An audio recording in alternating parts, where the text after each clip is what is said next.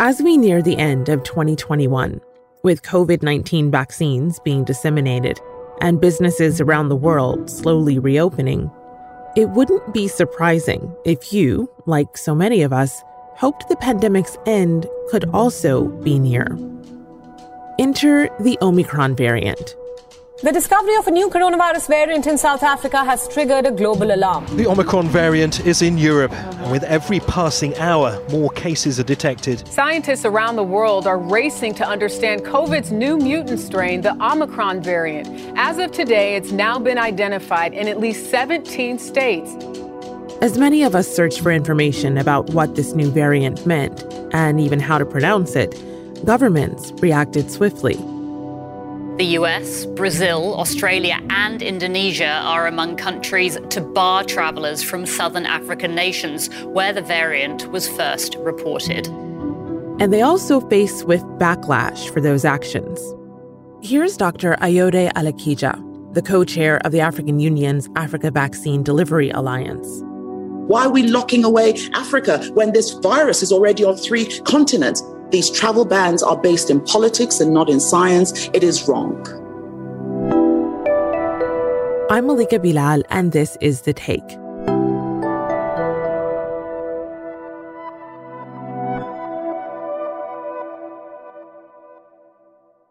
Today, we're assessing the global reaction to the Omicron variant and the allegations of injustice that surround it. So we're taking you to the center of this conversation, South Africa. My name is Famida Miller. I'm an Al Jazeera correspondent based in Johannesburg, South Africa. Where were you when you heard that the Omicron variant had been discovered in South Africa? We'd actually just returned from a deployment to Cape Town to do a number of features, very laid back, quite nice stories around things like jazz and the arts. And I'm just trying to give you a picture of our frame of mind. We had enjoyed the deployment. We returned to Johannesburg and we're working on those feature stories. And the news broke that a new variant had been detected. There were 2 ways to look at it. One, as a journalist, we knew, goodness, this is a story. But there was also a personal reaction in that we've been going through this for more than 18 months. We're heading towards 2 years, and we just can't seem to get away from COVID-19. Just when you think there is some sort of reprieve, we had been planning for the holiday season, personal trips, professional trips, and this news comes out and just takes everything back to March 2020. It felt like deja vu. So you sat down with the South African doctor who discovered this new variant, Dr. Angelique Coetzee. What first tipped her off that her patients were dealing with a different type of COVID than we'd seen up until then? Well, what she was very clear about is that she didn't detect the variant specifically, but that she noticed unusual but mild symptoms in the patients who were coming to her practice. She noticed specifically younger men coming in with extreme fatigue. She says more than usual, which was strange. The first patient was a man, and they're not used to go at that age group to come to the surgery with just a simple complaint of, I've been tired for 2 days, extremely tired, doctor, this is not normal. At the same time, she also says their symptoms are mild. And I think we also go back to what doctors and scientists and experts around the world keep on telling us about severe illness versus mild symptoms. So you may feel terrible, but they still may consider it mild. So she picked up on these symptoms and then referred it to her colleagues. And that's where further investigations were done in terms of genome sequencing and figuring out just what was going on.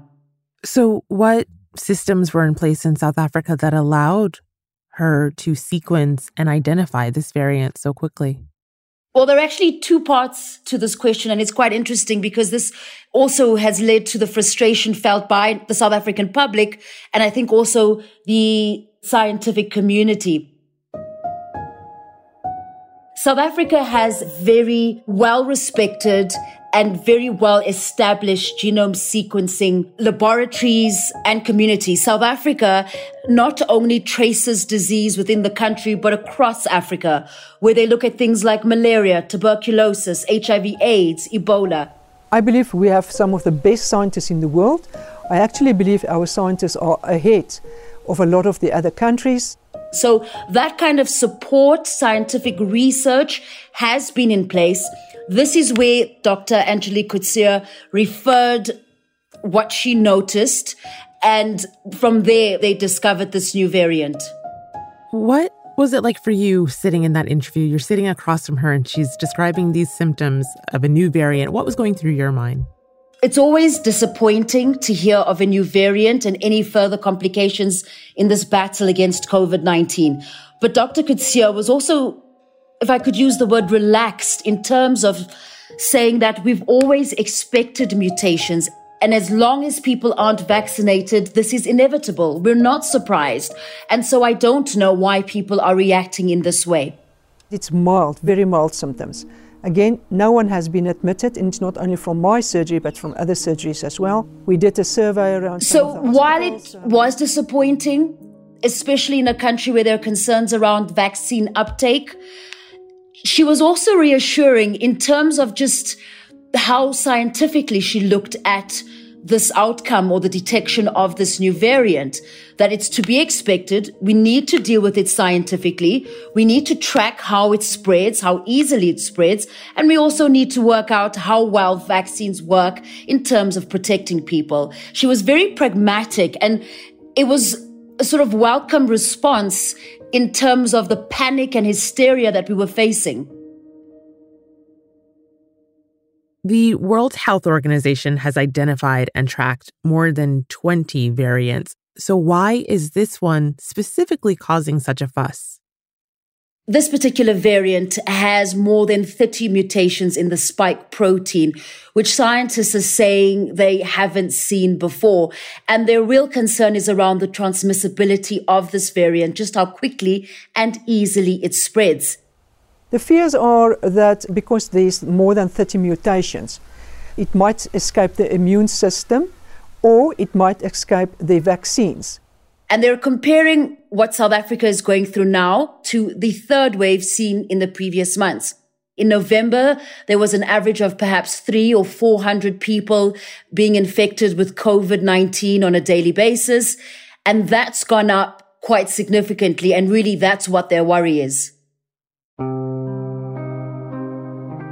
So immediately after this variant was announced, there was a flurry of travel bans imposed on South Africa. The UK is banning travel from 6 African countries due to a new COVID variant that is spreading with multiple mutations. The Europe-wide response has been to restrict flights from several southern African countries. The White House taking the official step to put in place this new travel restrictions that will cover not only South Africa, but 7 other countries in the region: Botswana, Zimbabwe, Namibia, Lesotho, Eswatini, Mozambique, and Malawi.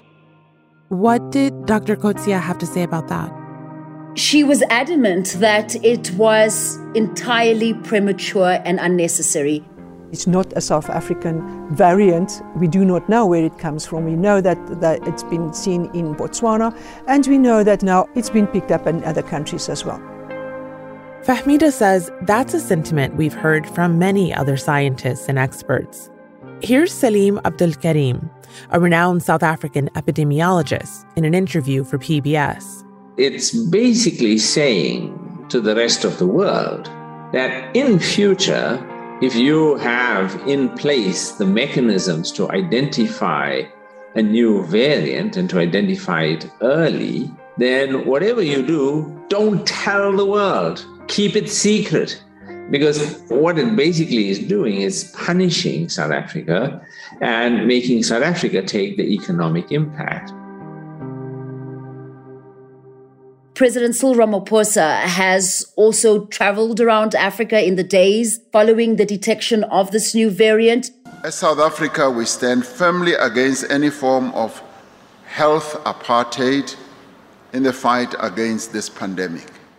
He's spoken both in other countries and in South Africa, saying that Southern African countries are being treated differently to other countries where the very same variant has been detected.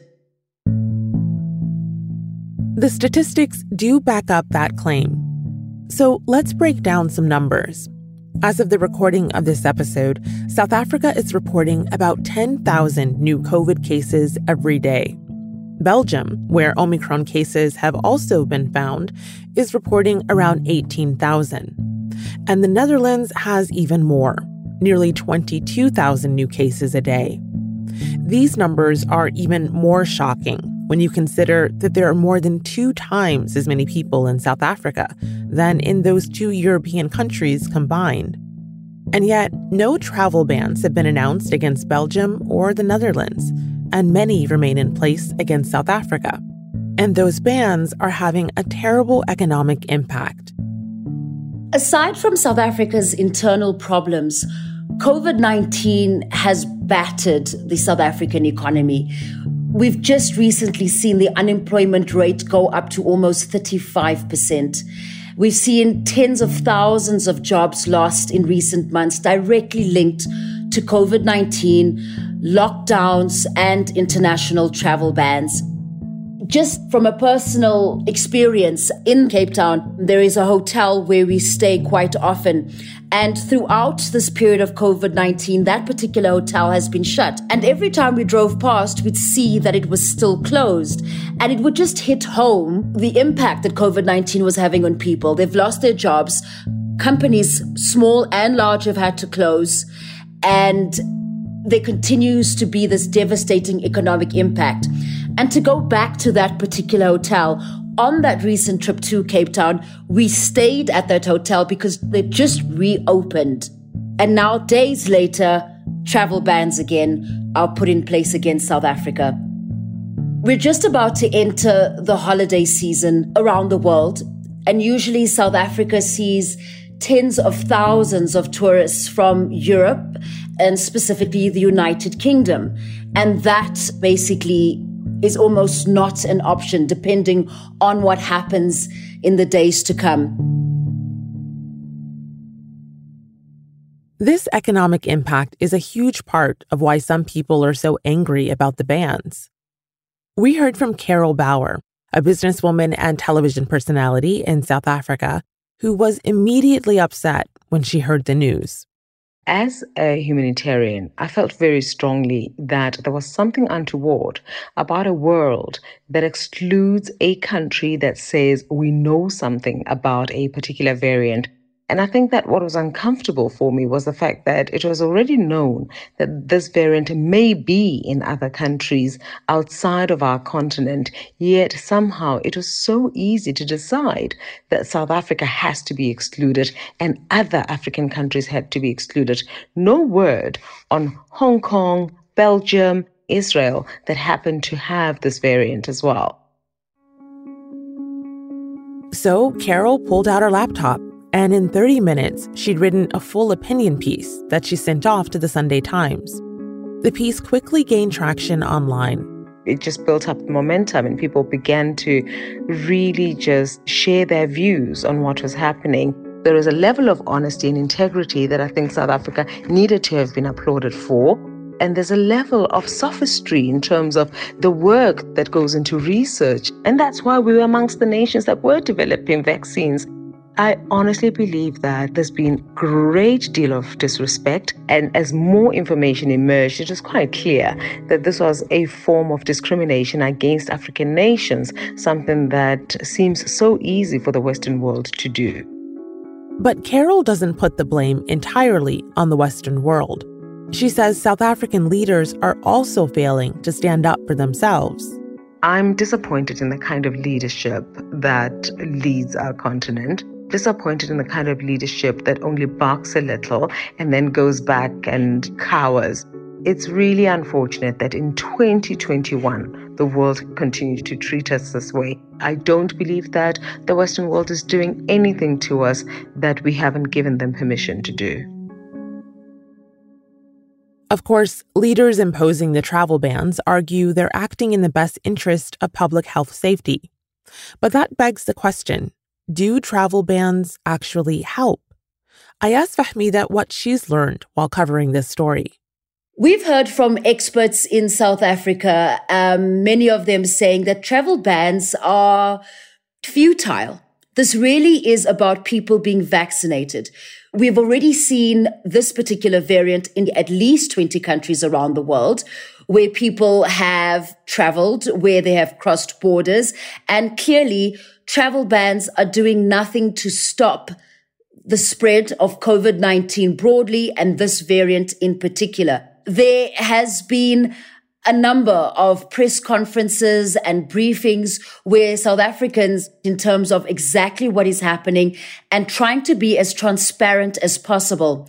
And this has almost backfired on South Africa in that the government is saying, we're transparent. We have the capability to track what's happening with COVID-19.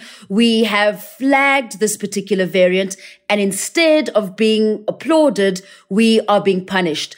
And that kind of thing has also been said by the World Health Organization, that Southern Africa shouldn't be targeted in terms of these travel bans. We need to look at this as a global community and not isolate one part of the world. South African President Cyril Ramaphosa said this variant emerged partially because of vaccine inequality. The emergence of the Omicron variant should be a wake-up call to the world that vaccine inequality cannot be allowed to continue. Until everyone is vaccinated, everyone will continue to be at risk. So let's talk about vaccination.